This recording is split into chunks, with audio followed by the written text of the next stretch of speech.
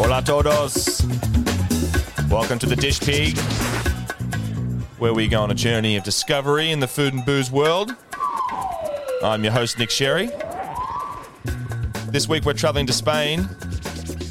Not physically, of course, just in our minds and hearts as the world is still trying to recover and open up. Wow, how good is it going to be to travel again? What will be the first country you'd visit? Let us know if you like. Send us an email at ask@dishpigpodcast.com, or you can flick us a message on Instagram at _dish_pig. Remember to like, follow us, subscribe. So this week we caught up with Frank Camorra and Andy McMahon, owners of the Spanish institution that is MoVida, here in Melbourne, Victoria, Australia. It was these guys who really brought the true meaning of tapas to Australia almost 20 years ago. So let's jump in. Andy McMahon. Hello. Frank Camorra. Hello. Thank you for being here. I need to thank you straight up, because without both of you, this actually wouldn't even be called the Dish Pig. I worked as a Dish Pig in MoVida back, 18 years ago? Yes. So thanks for that. Oh, absolute pleasure. Didn't stick around long. Actually, no.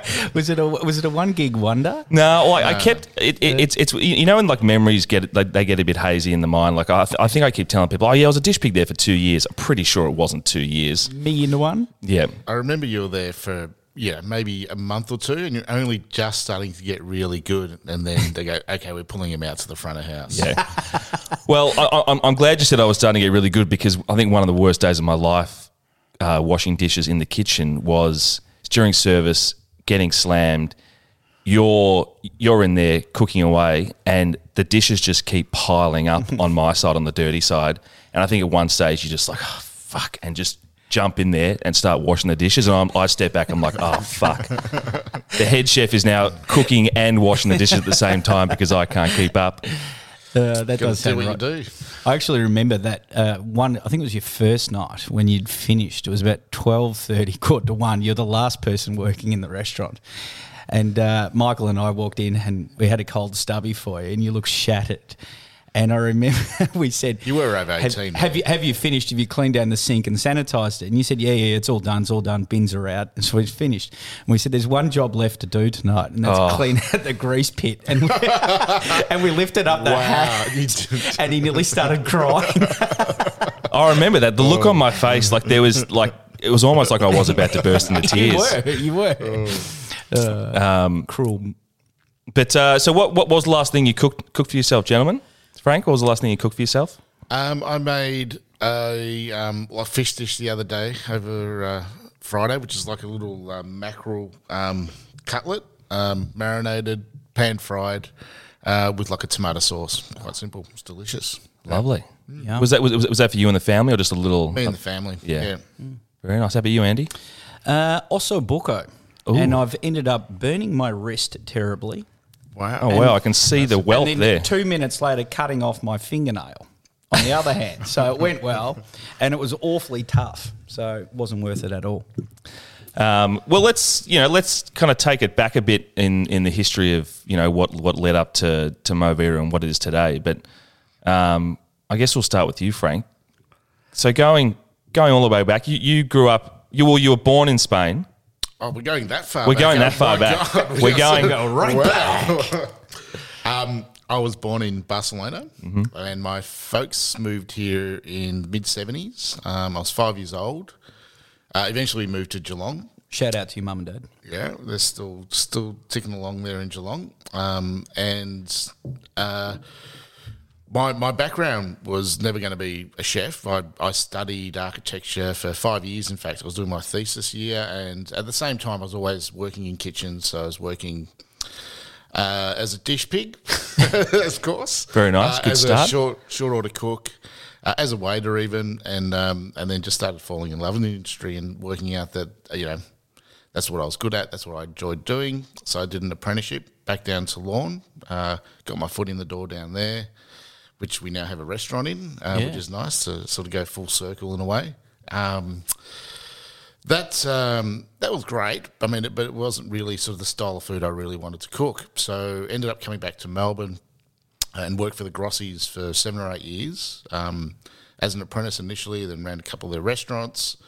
And Italian food was, that was the food of Melbourne at that time. It probably still is, really. Absolutely, And I was sort of, thinking back then, it was like, well, I know how to cook, good Italian food, but I'm just one of many in that situation. And I wanted to do what people like Guy and, say, Greg Maloof had done with the cuisine that they grew up with and sort of elevate it to a level which I didn't think Spanish food had really sort of come to that level yet. Yeah. And so then I went back to Spain, and that was luckily the time that, the Spanish food had just sort of matured and developed a following over the world because of people like Ferran Adrià. So, the restaurant El Bulli, which is like the start of molecular cuisine, which, you may or not be a fan of, but it brought a lot of interest into Spanish food in general. So I went over there with my wife at the time, and we worked in several different restaurants and travelled around and basically worked in some really high-end sort of, modern Spanish cuisine, and also some very traditional sort of places like, mum and dad pop type things. We just learned the really traditional dishes. We walked around, we sort of travelled around, each region, and came back to Melbourne, and nobody wanted to hire me. So I'd been head chefs in, very well-renowned Italian restaurants. I've travelled overseas. No one would hire me cooking Spanish food unless I cooked Italian food. I was going to say, like, they weren't hiring you not because of, like, your experience and your skills. It was just, this is the food that we're cooking in Melbourne at the moment, and if you don't want to cook that, then... Yeah, well, I was doing some casual work at a place, and I remember the quite a well-renowned marketing person. She's really incredibly well-renowned in the industry at that time, and she said, no one's ever going to want to eat Spanish food, just stick to Italian food. And I remember that right. Name and shame her right now. No, I can't. It's like, just stick to this restaurant. You take the role, and and then... Eventually, this is how I met Andy and Michael Bartholomew. It'll come up later in a few stories, no doubt. Of course. A mutual friend suggested that I go and see Michael actually at this pub called the Karen Hotel in West Melbourne, which coincidentally is like a stone throw from where I live now. But it's so I went in there, and look, they were looking for someone just to run the kitchen, and. Eventually, Michael, he's not the most efficient of people. He eventually got the word up to... Didn't you have to call him like 8 times, like just to try and get some sort of an answer? Ring, pop in, and I think it might have been his sister Eliza that actually made the move and called Pete Bartholomew and Con and got it moving. Because and at the Karen, it'd be a good segue to you here, Andy, because that was your... I guess your introduction to the hospitality world, like leading up to... So I was mucking around after school, didn't really know where I was coming or going, having a bit of fun, mind you, and it got to the stage where Con and Pete and a few others, a couple of partners, had this pub, which was called the Karen Tavern. It no longer exists, does it? Still there physically, but it's not changed. It'll forever be in our hearts, of course. Though of course. Mate, it's some great stories. Fondly remembered, like it was. But back then, it was a shit heap, and it was just around the corner from the Roman Centre, and Michael was running it because he didn't really have anything else to do. So Pete put him in charge of there. And it got to the stage where Dad rang me and said, okay, well, why don't you go down and work with Michael? If you're not going to be going to uni, you're not going to be doing this and that, you might as well go and work full-time with Mick and run the pub for us. And we had this daggy little sort of dining area out the back, which we inherited the Chan family. I was going to say, because there was already food being cooked in that kitchen. Yeah.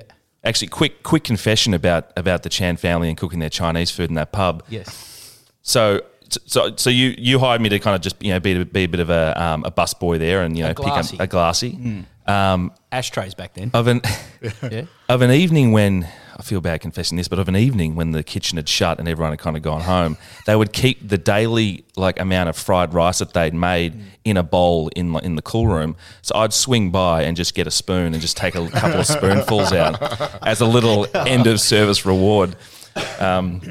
But yeah, Pardon sorry. me. I think we all did that. The sweet and sour pork. Christ, looking back on it, how we didn't get sick. Well, Anyway, some of the dishes at MoVida were created that way. In fact, I remember the Miguel. The Miguel, Michael again.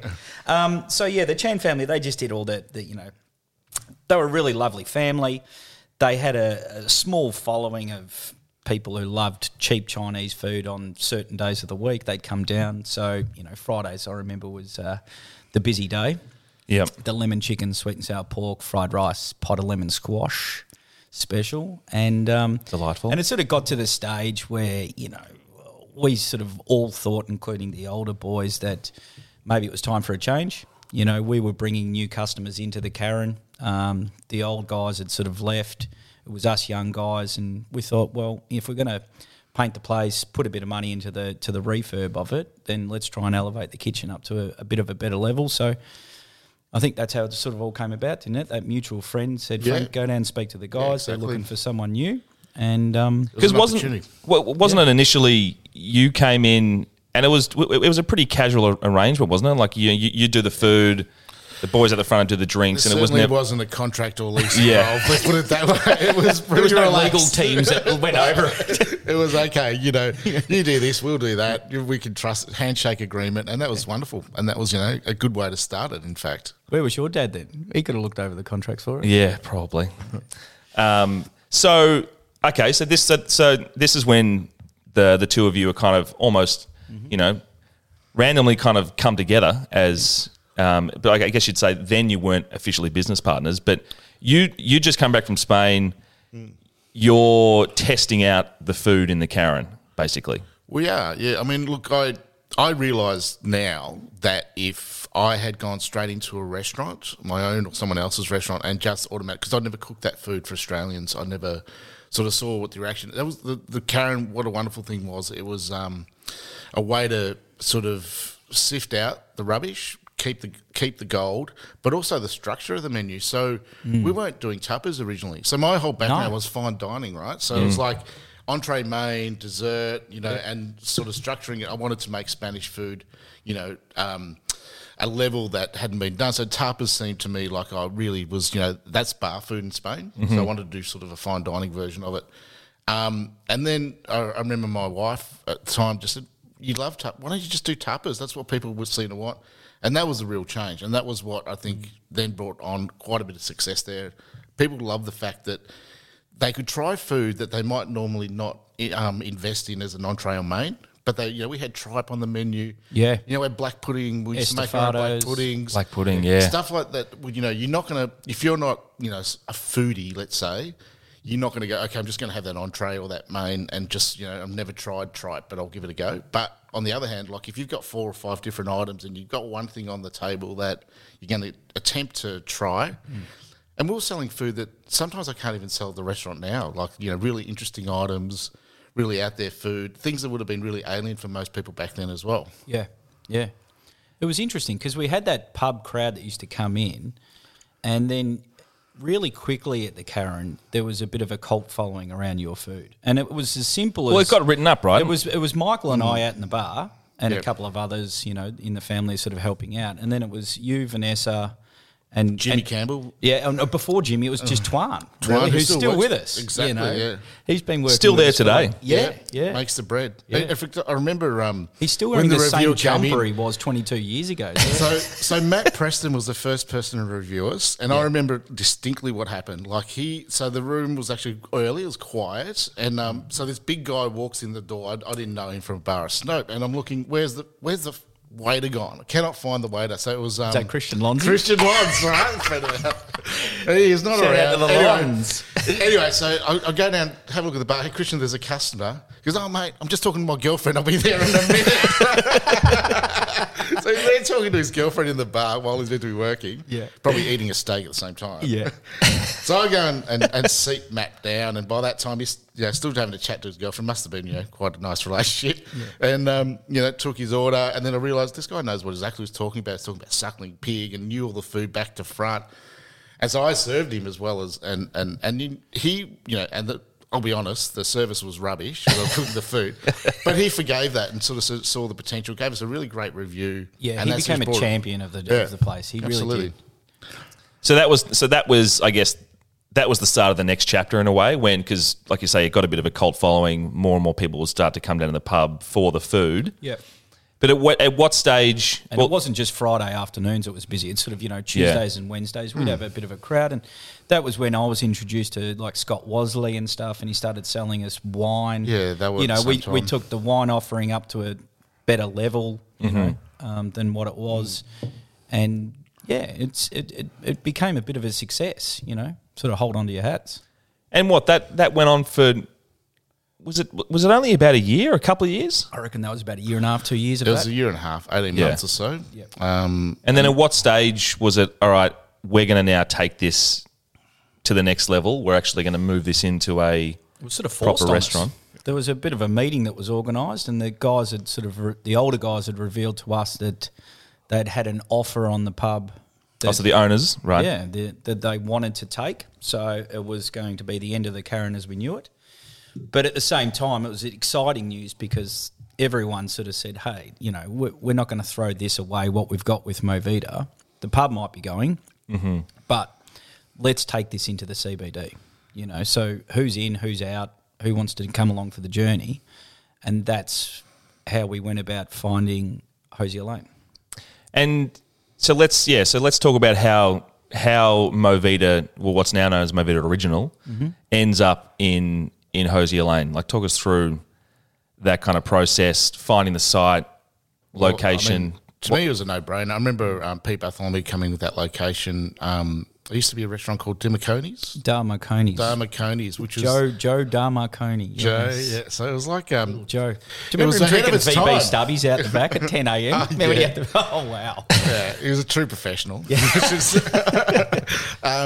But he was ahead of his time. I think you said this, Andy. It was like, it was the first, like, he had a little pizza like takeaway on Flinders Street, and then Hosier Lane was like his fine dining pizza. Yeah. Like, it was Because like, they connected through the back, didn't they? They did, yeah. So it was the first place, as a pizza joint, that was taking it to another level. I mean, they even had their own karaoke stage, for instance. Yeah. As you entered, they had like this little hut that you'd walk through, and then walk into this another world, really. It was like stepping back 20 years, to be honest. I'm gutted we didn't take photos of the place. We're talking about this recently because we're trying to get all the old photos for the Australian Culinary Archive. They've asked us for stuff. But this is the days before mobile phones. So, like, if you wanted to take a photo, you had to carry around a camera. Nobody did that. So we didn't take any of the photos of the place before we, started to renovate it or what it looked like. So, but, it was a funny little place. It came about Pete and Dad and their good mate at the time, who has since died, poor old Sandy Robinson. He was Alexander Robinson. So he sort of, had his... cronies out looking for little places, came across this place. And poor old Joe Marconi, he was down on his luck, behind in his rent, so he was eager to just get out of it. So it cost us very little to take over the lease, and Frank and I got the keys. We were a little bit concerned with the location. Oh, yeah. I mean, this is before graffiti. It was pretty dark. And This is dingy 2003, right? This is 18 years ago. Yep, absolutely. But, the Fed Square had just opened, a month or two before we opened. And so, and to me, like, the laneway itself looked like I was in Madrid. Yeah. It felt right, even though maybe the location wasn't as, we were... It wasn't being Burke pushed Street. to go up the other end of town, but just felt right. Yeah. Yeah, no, it was good. So that was 2003, and then we painted it, we stripped it ourselves, worked on it for a little while, remember? Yeah, I think Michael was working up at the Adelphi at the time. And I can't remember. You, me and Jimmy in there cleaning it. Yeah, I mean, it needed a good... Yeah, we demolished it, scrubbed it out, got it to a certain level that we can fit it out. But it was really done on a shoestring. Like, to be honest, the majority of that design is what was already there.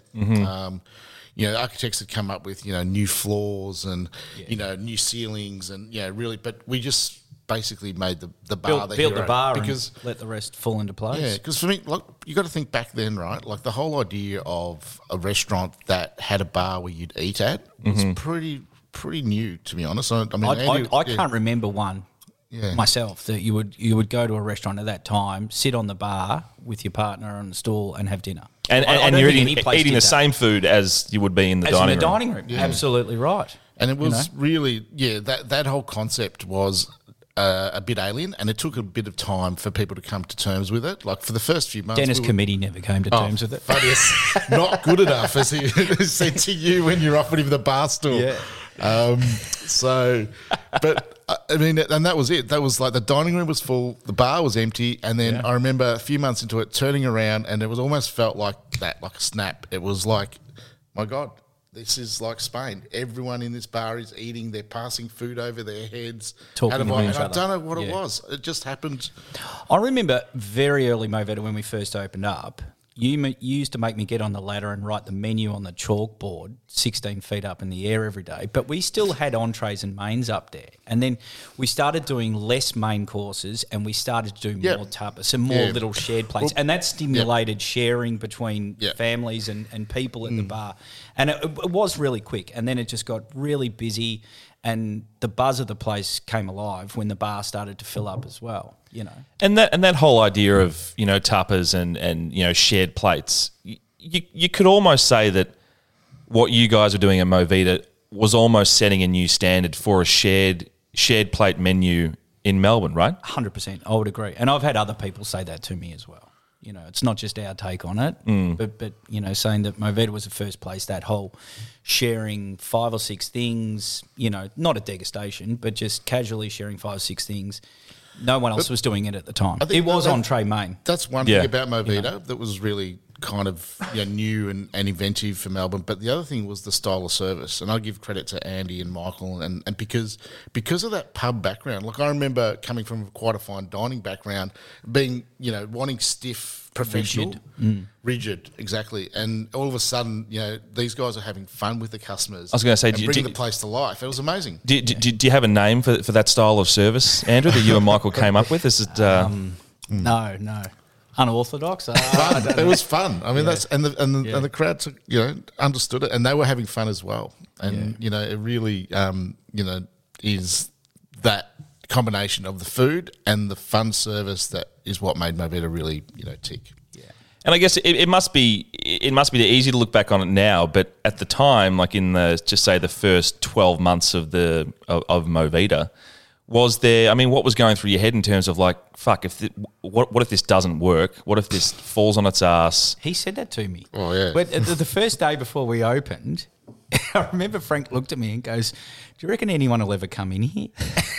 And I was worried. It was about 9 months later that we were sort of working 7 days a week, just like we had to open up Sundays, remember, because we were so busy. No one opened on a Sunday in Melbourne. Yep.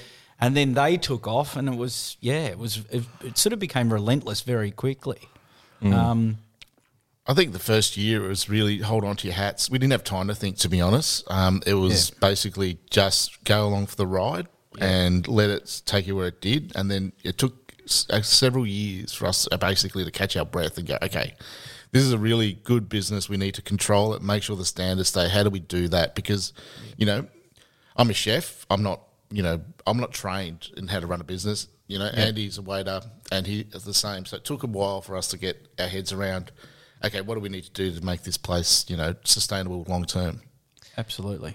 And when do you think you realised that, you know, you had something and that there was, you know, I call it, you know, pretty big growth within the business? I mean, it's you now have several venues. I mean, a lot has happened in the last 18 years. But what does that expansion kind of look like, and how did it come about?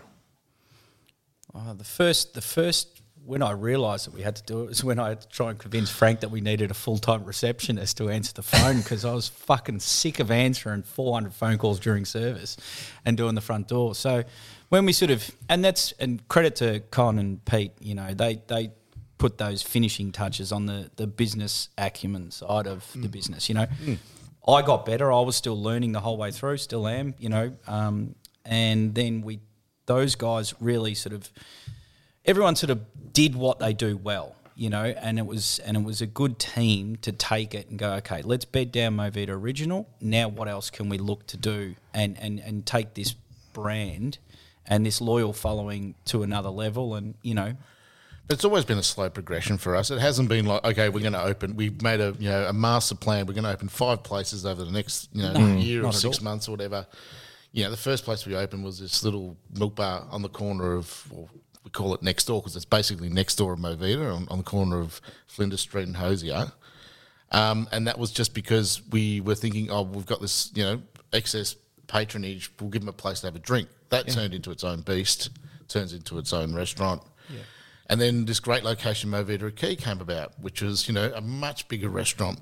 And the opportunity and the demand was still like, at this stage, we were booked out months in advance. Like it was months in advance. And the demand was there. So we then took on a much larger location right in the sort of law financial precinct, which is still there. And that was a risky decision because there was no restaurants up that end of town. That was foreign to us. Next door was easy enough because it was literally next door, and it was small and containable. But when that business proposition came up for MoVida Key, it was like, we're going to do a big restaurant up here. Are people going to come around here? There's the lawyers, there's the courts, but there's no restaurants up this end of the town, so... And, I mean, it's probably no secret that the restaurant business is tough. It's very hard to get to a certain level where, you're really chugging along and things are moving. And I think from maybe the general public looking in, like if they see a restaurant close, it's like they think, oh shit, like, all hell's broken loose. Like, it means, everything's toppling over. And I only say this is because you've opened up other venues that, probably didn't go as well as you'd hoped, and let's just shut them down. But the business overall keeps moving forward. Yep. So, like in Sydney, for example. So, talk us through, the process of opening that, and then the decisions to probably step away from it, and what was kind of happening there. Go for it, Frank. Well, I mean, we've been looking at Sydney for quite a few years, and we were pretty confident we'd do well there, and I think that can be the downfall. As I say, pride comes before failure, or something similar to that. But I mean, saying that, I mean, we were there for nearly 5 years. We were very successful in the first few years, and then slowly deteriorated as we took our finger off the pulse. I think, like Andy and I both moved there for a very long time, committed to going back, consistently weekly, and then things became monthly, and then they became every couple of months, and you lose contact and the standards drop, and the cracks appear. Exactly. And, not making any excuses, but I think that's ultimately, a restaurant is such a hands-on thing, especially a restaurant like MoVida that isn't, like each one's not a cookie cutter. We don't have a menu that you just replicate. We really rely on the skills and the talents of those people in those places. And if those people aren't performing at their best and we're not there to sort of improve them, and then, standards drop. So I think, we've learned our lessons out of that. That, and also Sydney is a very different place to Melbourne. I learned in my experience. I mean, you're the flavour of the month when you open a place up there, and you're just crazy busy, and then it goes on to the next place, and I saw that. It was a struggle to get everybody in the front door for the first 2 years, and we were all licking our lips, and there was a great buzz about the joint, and then demand just sort of fell off, and it wasn't all about our standards dropping. I think it's just Sydney siders looking for that brand new fresh flash thing to go to, and have a bit of dinner.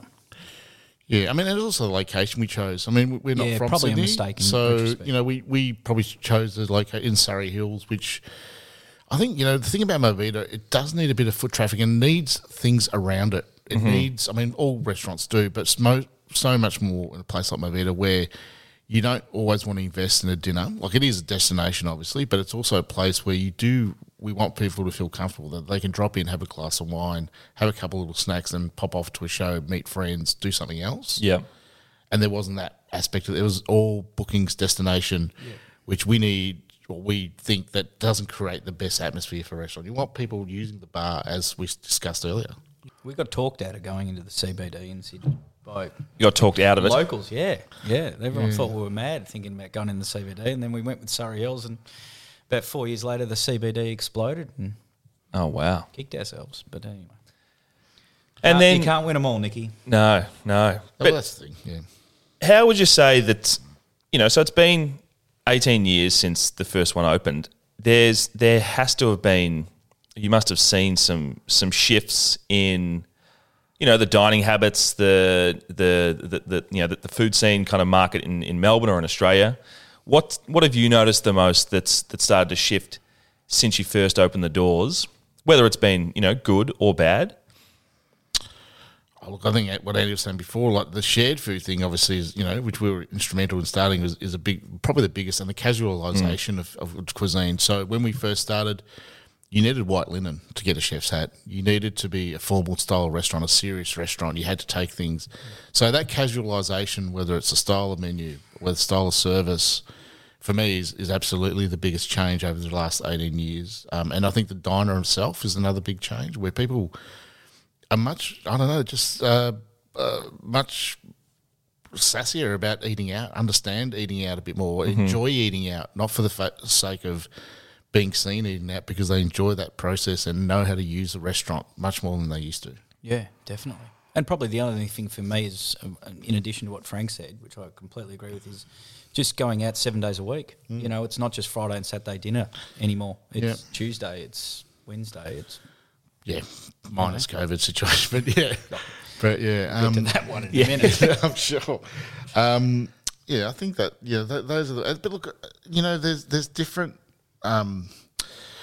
different styles of cuisine or different fads almost, and these have come and gone, and they will continue to come and go. And you see them with young chefs as they rotate through MoVida. And the difficulty for me as a older chef is maintaining that DNA of what we do. So, there'll be, a chef that comes in, 15 years ago, they wanted to do spherification, for instance, because, that's... To do what, sorry? It's a molecular style technique where you make like a little bubble of, it could be olive oil, it could be something else, and it's got like a coating on it, and it's spherification is just a word that I've picked out because it's similar. Use a technique in molecular modern cuisine. It's obviously and now that's come and gone. You've got no idea. Well, that's still around, and and there's something, and then there's now everything needs to be a. We went through the flour fad. Remember the flowers and the micro herbs? Yeah, flowers, micro herbs, kombucha. What do you do there? Oh, like fermentation. Fermentation, correct. So that's another. So I mean, nothing wrong with it, but it becomes to the point where basically the entire menu has something fermented on there. Do you know what I mean? Like it becomes ultimately like a cliche of itself, and each of these cuisines is overdone. Yeah. It's not done for any other purpose than I want to have something fermented on that dish. I think. Would you even say that there's an increasing gap that's being created between like your high end, 3 chefs hat, which is basically like 3 Michelin star type restaurants, as opposed to do people want more, not simple but casual, comfortable places to eat, still very high quality? I'm not saying it's going to be cheap or anything, but it's way more affordable than investing in these $300 set menu restaurants and everything that comes with that. I wouldn't say that those kind of experiences are going away, but do you think there's a gap that's kind of increasing there or not? Or there's still plenty of desire for the fine dining, but with what MoVida's been doing, and then since a lot of other restaurants, the very comfortable, high quality food, that's what people are more looking for? Personally, look, I can only speak for me, but I got turned off that $300 degustation that went for 7 hours at a restaurant, both in Europe and at home, very quickly. I've just never resonated with me as much as going to a place that was casual, great food, cuisine specific, and getting some classic dishes that just taste good. That's my style of dining. I think the gap probably, there's a thirst for both, and there always will be. But I think over the last couple of years, there has been a bit of a push back to the old school recipe, the slow cooking, the cuisine-specific restaurants that do it really well. I feel like that's probably been a bit more of a winner than your 3-course Dego place. That's my call. I think so. I think that's the way things have travelled, and it's sort of the casualisation. I think there's still obviously, room for that style of restaurant. I do enjoy going to a degustation, and as a chef perspective, because I see things, I enjoy things from my craft, and I can see the work involved and the technique involved, and it is interest for me. But I also get it that we don't have the attention spans we used to either, right? So like, you know, and people want to enjoy themselves on their own terms. I don't want to enjoy myself. A lot of people don't want to enjoy themselves on the terms of the chef or the sommelier. They want to be there because they're the customer. And if they don't want to do that, they don't have to do that. They want to, you know, be there for 2 hours. Why can't I enjoy a wonderful meal here for 2 hours? And I think, really, you know, it's that whole massive degustation, you know, with matching wines. It's a special occasion, and it's certainly not something that people do on a random sort of Wednesday once night. a week. Yeah, And you don't do it with your family and friends. You usually just do it with your partner. You know, you go as a two to those sort of restaurants. I find I run out of conversation with my wife for 4 hours. Yeah. We're both calling the babysitter to No, but see the if good thing about everything's that, all you right. can always talk about the food, but that's about it. Check the What footy do you think of scores that under the one? table. You know. So over the years, I mean, you've had a lot of chefs, front of house staff, come in, work for you guys. Some have moved on to their own ventures. Can you tell us a bit about some of the? I mean, because you would have trained a lot of chefs in the kitchen. You would have trained up a few people in front of house and bartenders and waiters and whatnot. So they trained me. That's what I was going to say. Yeah, Yeah. they trained us as well. There must be a pretty big community of people that you've kind of had a hand in. Well, I think they don't. I don't see them as staff anymore. They're friends and family, like people that I hang out with and have normal social interaction with and fun times with. The people probably that I've worked with and still do. So, we're talking before about Michael Bartholomew, who owns Coda and Tonka. Started at the Karen, managed with Andy when we first opened. Quite a legendary big character. I remember him. One of the funniest stories about Michael was I blew on my Let's top. go easy here. Oh no! Remember, Welcome to Hell. Tell them that So story. this is how busy it was at one stage. Like this is what Andy was saying before, where we still were answering the phone, and we were like, there was people everywhere, and the phone was right next to the kitchen. I remember ring. Can you answer that, Michael? And then He people answered- trying to book. They're trying to find a book. Yeah, they're and he trying to- answers it with "Welcome to Hell." Welcome to hell, Michael speaking. And then just started throwing glasses in the bin, shattering them on purpose. But fuck. So then they've had a big blue. Then then Telstra called us and said, "Were you aware you're missing like 22,000 phone calls a month?" And we're like, "Okay, time to get a receptionist." Just. yeah. So Michael, he went on to do Coda and Tonga. There's been a stack, like Frank said, they're family. These people, like so many people have put so much hard work and love into working with us for our business, but they've contributed so much. There's Marty Beck, who's now of Dr. Marty's Crumpets fame. Crumpet business, yes. Yeah, Crumpet Empire. Yeah, Crumpet Empire. from Camorn, Richmond. Who else has been pretty important? Dante Rowan's pretty special to me.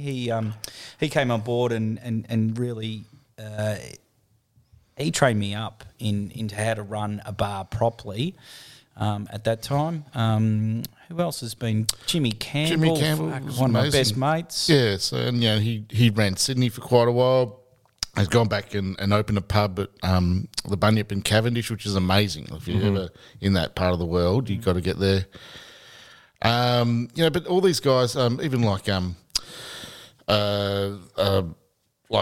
Jimmy's, like help in creating the dishes, like the Thethina, which won the Dish of the Year award. I remember, I'd done half the dish.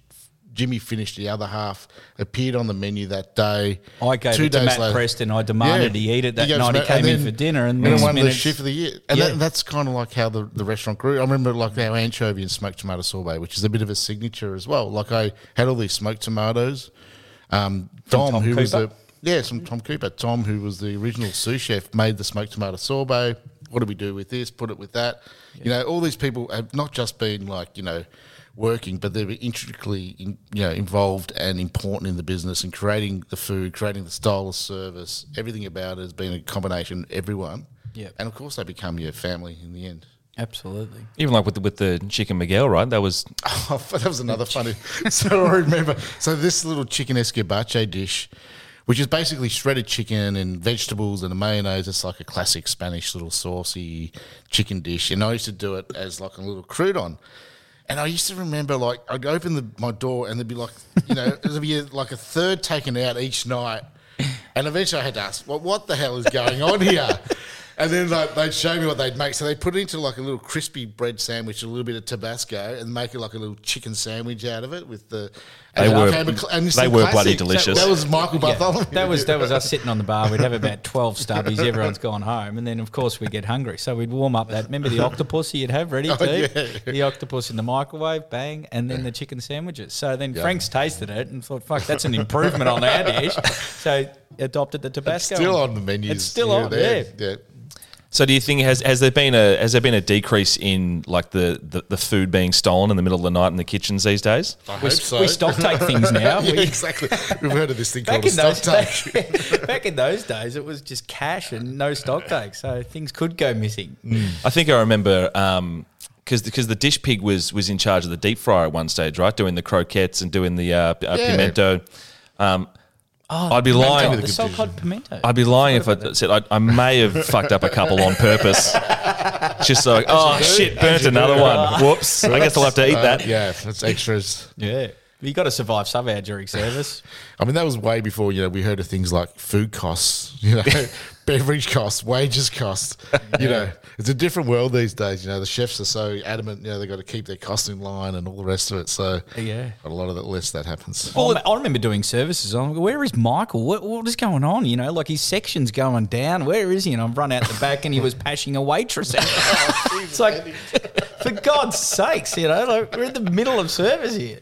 Can we get a bit more professional? Speaking of professionalism, which is lacked over the years. Well, I mean, the business and the brand has grown tremendously. Frank, you've on the level of a chef, you've put out like 4 or 5 books now. Yeah, so 4 cookbooks and a food guide to Barcelona. Yep, which was fun making. I'll tell you, a few months in Barcelona, just eating and drinking. It was great. And, that's like an extension of the brand, and that, how important is putting, books like that out to, is it all about bringing people back into the restaurant, or is it just a general expansion of the business and this is just one thing that comes with it? Well, every man and his dog has gone on to write a book. Yeah. But when the first MoVida book, that was very exciting. That was great. And remember there was some like fact that in France it was the #1 cookbook for a little while. It's been, Did I imagine that, or was that? I don't know. Possibly I might have lied. I'm pretty sure it was #1. It's #1 in the world. They won a couple of awards, No, look, I mean, they were very successful. It's kept still being published, and it's been changed into 5 or 6 different languages. Same with Rustica as well.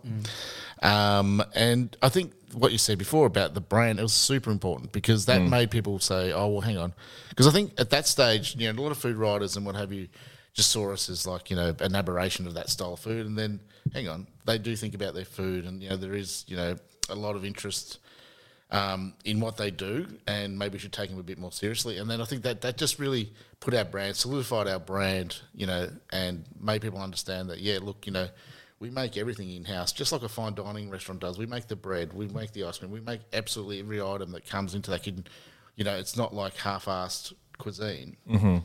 It's taken very seriously, and this is the proof of it. And then, and then also the philosophy behind what we do as well, which is really important, which is, basically, obviously we're a Spanish restaurant, but we don't want to just be, a cookie cutter Spanish food. So, it's obviously we're led by the season. We're led by finding a dish that then takes that seasonal ingredient and relates it to Spanish food, and then we try and use little new techniques and methods, and that's what we do. Yeah. I think that's not a bad thing to put on the MoVida website. It's just to be MoVida. It's not half-assed cuisine. But I have to tell you, if you've got a cookbook out there signed by Frank Camorra, there is every chance it's my signature. Small chance. Yeah. And then further to that, you've since opened up another business, actually importing Spanish products into Australia, correct? Yeah. So Alimentaria, which has been going since we opened. Just trying to remember. It was about the same time. Years, yeah. So yeah, myself and and a big shout out to Lizzie Carey. she really put talking it about into family. Yeah, so She Liz was Carey superb. was first manager at MoVida Key. Yes. And she really got that business into shape. You know, really, obviously, it's food and wine, and really, it was an amazing sort of way to generate a business because our first thoughts were just import stuff that we like to use. And I remember why we went overseas was because a particular anchovy that everyone knows by name, but I won't mention, we used to use for that signature dish, and we used to go through 2 cans a day. 2 of the large. I'm not talking about those little cans. I'm talking about those massive industrial size cans. Yeah, it'd be 80 anchovies, like 150 anchovies every day, day after day after day.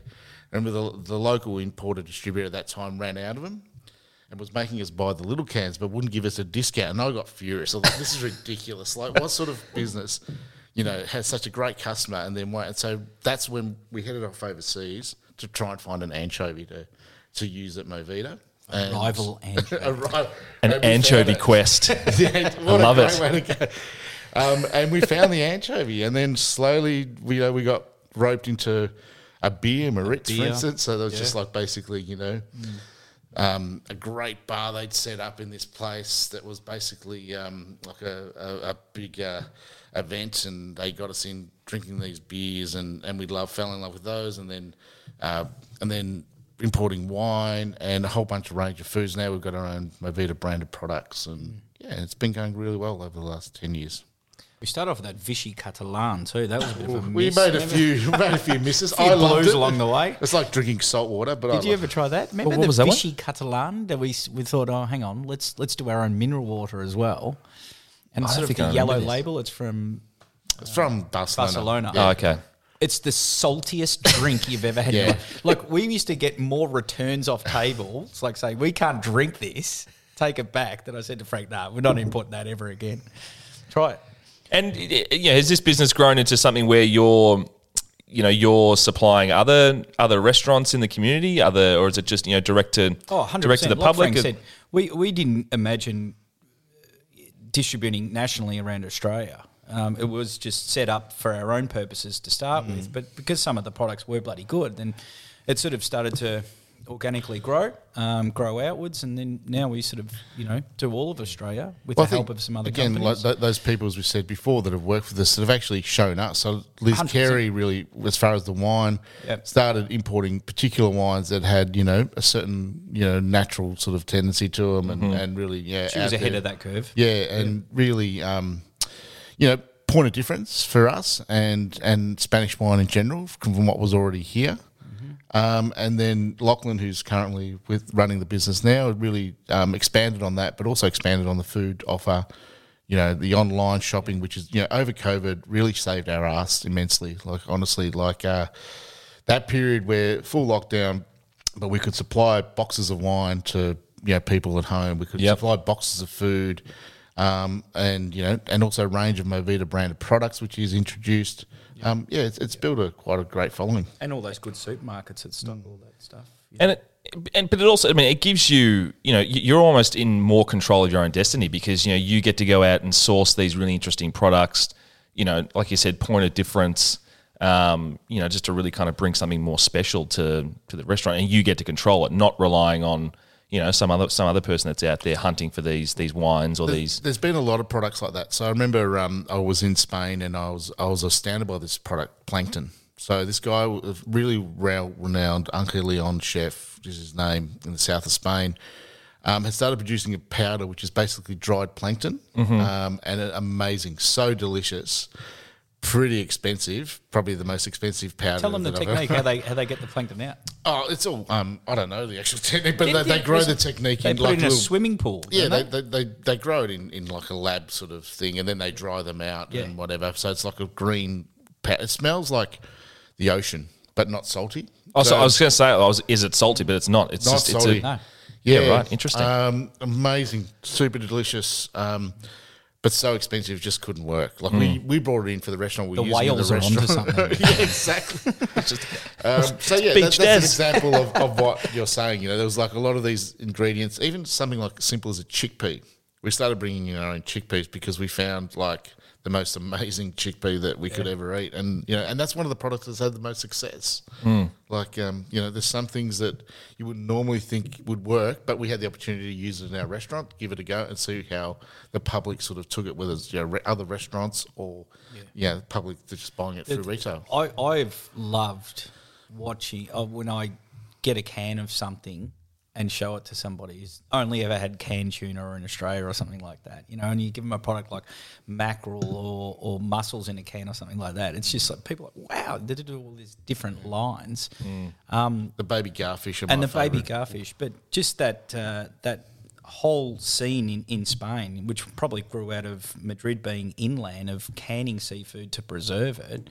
It's beautiful stuff. It's artisanal, and then you bring it here and show it to someone in Australia who's never had it before, and they're blown away by the flavour and the technique and how it looks. Well, one of my favourite restaurants in the world, well, it's not really a restaurant, bar, Comet in Barcelona. There's no chef. It's all canned product, cheese and small goods. That's it, and it is amazing. Like, it's just wall-to-wall wines. And Tiny little place. Yeah. Tiny little place. The guy is, been running it in second generation, and you just go, oh, look, give me a plate of your fishy stuff, give me a plate of your meaty stuff, open some cans, put it on it. But every item he puts on it is incredible. Delightful. Like, so much fun. Like, it's such a fun place, again, getting back to what we were talking about, but also super, delicious. And not a chef in sight as well, because everything that's already got there is superb. If you pitch that idea to somebody in Benalla 10 years ago to open up a little bar just with canned food in just it. cans of John West tuna, VB stubbies. How Actually, about that sounds all right. it? Well, I've got to ask about criticism and dealing with that over the years and how you combat that. And the other reason this comes to mind is I think I was working in the kitchen this day where you're cooking and you have a steak tartare on the menu and someone had sent the tartare back and asked you to cook it on the grill. I think that was Spider. Spider wanted us to sear it. I think It's happened more than once, Andy. Oh, it has? Oh, yeah. So, I mean, Wow. a steak tartare is a traditionally raw, I don't see that as criticism. Well- I see that as stupidity. That's not a criticising my. I feel for that person. True. But how have you got any examples over the years where look, and it could be criticism where it was due or maybe it wasn't, but of course. how do you kind of deal with that? Chefs have egos. It deflates you badly. I've read reviews on us where it might have been a time where the food gets a glowing review, but then there's a little dig at the service or something at the end of it, and it sort of breaks your heart reading it, because you know how much hard work you're doing and putting into it, but you've just dropped the ball. And then it's there, it's in writing, it's in front of you. And other people are reading it and talking about it. Yeah. Everyone loves a car crash of a review. Remember reading the paper on a Tuesday, and you'd get 3 good ones, 3 good joints, and you sort of tend to agree, and then you'd wait for the car crash, and that was the one you really cherished. As long as it wasn't your restaurant, it's fucking cool. Well, it's always most entertaining. Yeah. But I mean, there were times when we saw, like, to be honest, I've stopped reading, comments and reviews online because I don't know if I'll give you an example in a second of one that happened just recently, but there have been moments when we used to, and I noticed there was like at MoVida next door, there was a pattern. There was a pattern about the service and we acted on that. And I think there is something to be said about that. But I think you can't completely ignore it. I mean, somebody reviewed. There's a comment on. There was like a broadsheet review we got recently on Tres Cinco, which is our new little Mexican place in Hosier Lane. Mm-hmm. And somebody commented, "Yeah, great tacos. Pity the prices aren't like Mexico." It's like, okay, how wrong is that? Like, We could charge you in pesos if you want us to. Exactly. So it's like, there's stupidity out there. So you got to take criticism on board. But if you do see that pattern, but also there's a lot of dickheads out there as well that will just say something for the sake of saying something. Yeah, absolutely. You can't win with everybody. I've learnt that over the years. And then what about 2020? A lot of us want to just pretend it didn't really exist, but in Melbourne, Australia, where we are at the moment, Melbourne did go through a pretty hefty lockdown compared to some other cities, not just in Australia, but probably other parts of the world. Extremely tough year for hospitality in general. How did you guys, push on through and kind of, Well, we were actually with going? you when this whole That's right, yeah, March of 2020. fiasco kicked off. It was the night around about that time. we were having Korean barbecue in Los Angeles. Correct. And on the TV in the background, they just announced that the NBA was shutting down for the rest of the season. That's right. Yeah. It's a bit of a shock at that because we still at that. Obviously, we just travelled to LA and we're on it. We just Let's put it in context. We weren't travelling to LA just to have Korean barbecue. No, we'd been in Mexico for Tres de Cinco with James.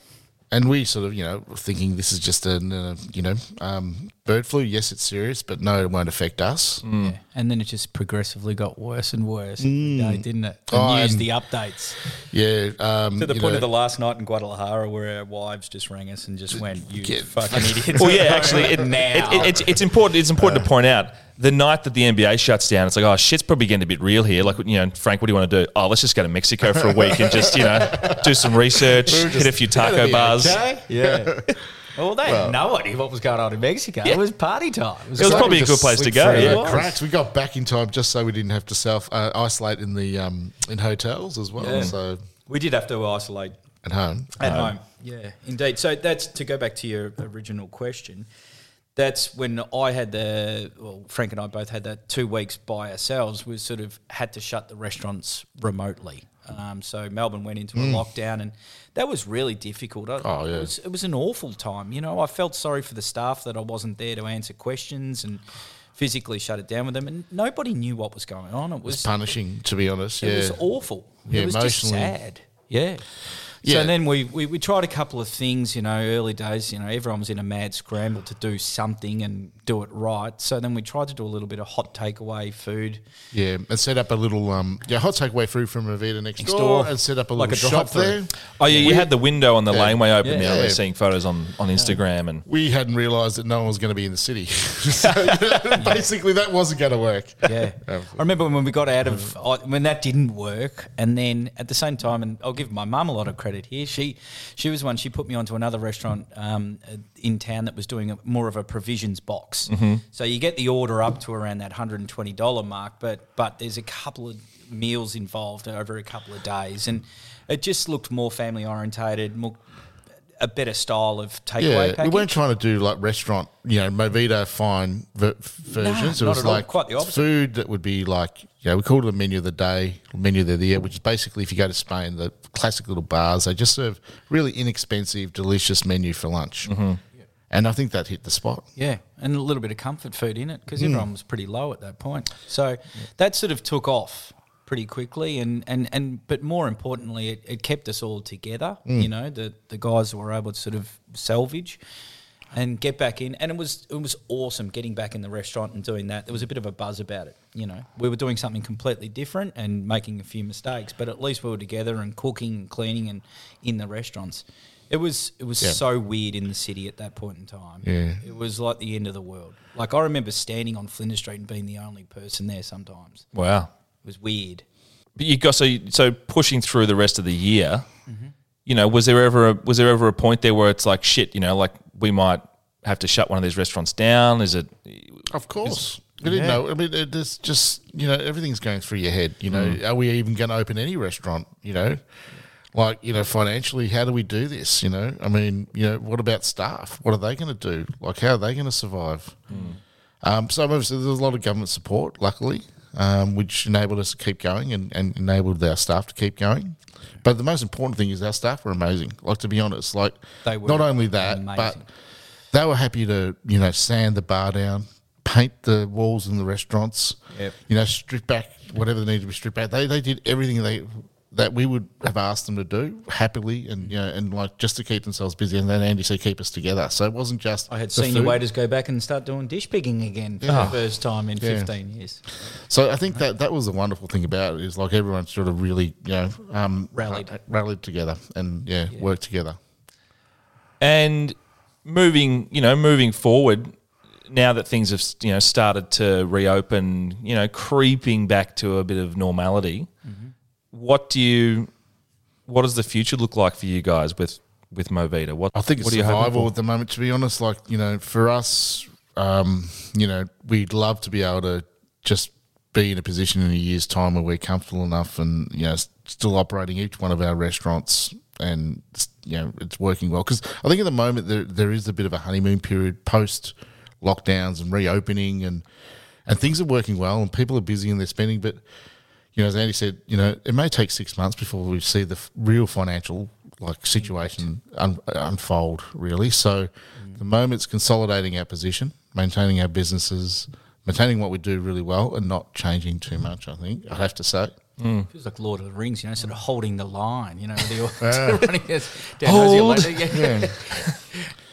I mean, we have found, that the customers have come back because they love us. They really do. And I think we just got to do what we do well and not change things too much at the moment. Yeah, I'd rather focus on doing what we do well. I mean, I'm sure there's going to be opportunities out there with inevitably people closing their restaurants and other things. But at the moment, it's, just bed down what we've got, do it well, be thankful for it, and just wait and see what happens. Because that was the biggest lesson last year, is that we had no control over our destiny. Yeah. Yeah, I think your dad said one thing to us was like, you can only really control what's right in front of you. You can make plans for things 6 months out to a year, but honestly, everything's right there that you can control because everything can change in a heartbeat. Yeah, and it did, and it probably will again, hopefully. But look, Melbourne over the last 2 or 3 weeks, where are we now? We're in April, has been amazing. People are really coming out and spending money and, and supporting restaurant scene and theatres and sporting events. People miss Melbourne, they don't want to let it sort of go to waste. It's a great time of year. The comedy festival's been on, which has been amazing. Like, it's really shown us that people want to be out and about and watching, performances. As you said, the football, which is such a big part of Melbourne, and people, it's great to see 50,000 people at the MCG. Where else in the world are we going to see that? So we're in an incredibly lucky position, but it's not to say that can't just turn around really quickly as well. Yeah. Surprise, surprise, people like human interaction.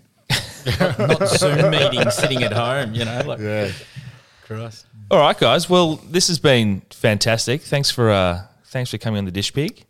Mate, most welcome. Absolute Thanks for pleasure. having us. Good to reminisce in some ways. Yeah. We'll have to do another episode where we tell stories that we didn't tell in the first one. maybe an R-rated one. A late night. All right, guys. All right. I'll see you soon. Thanks, mate. Thank you.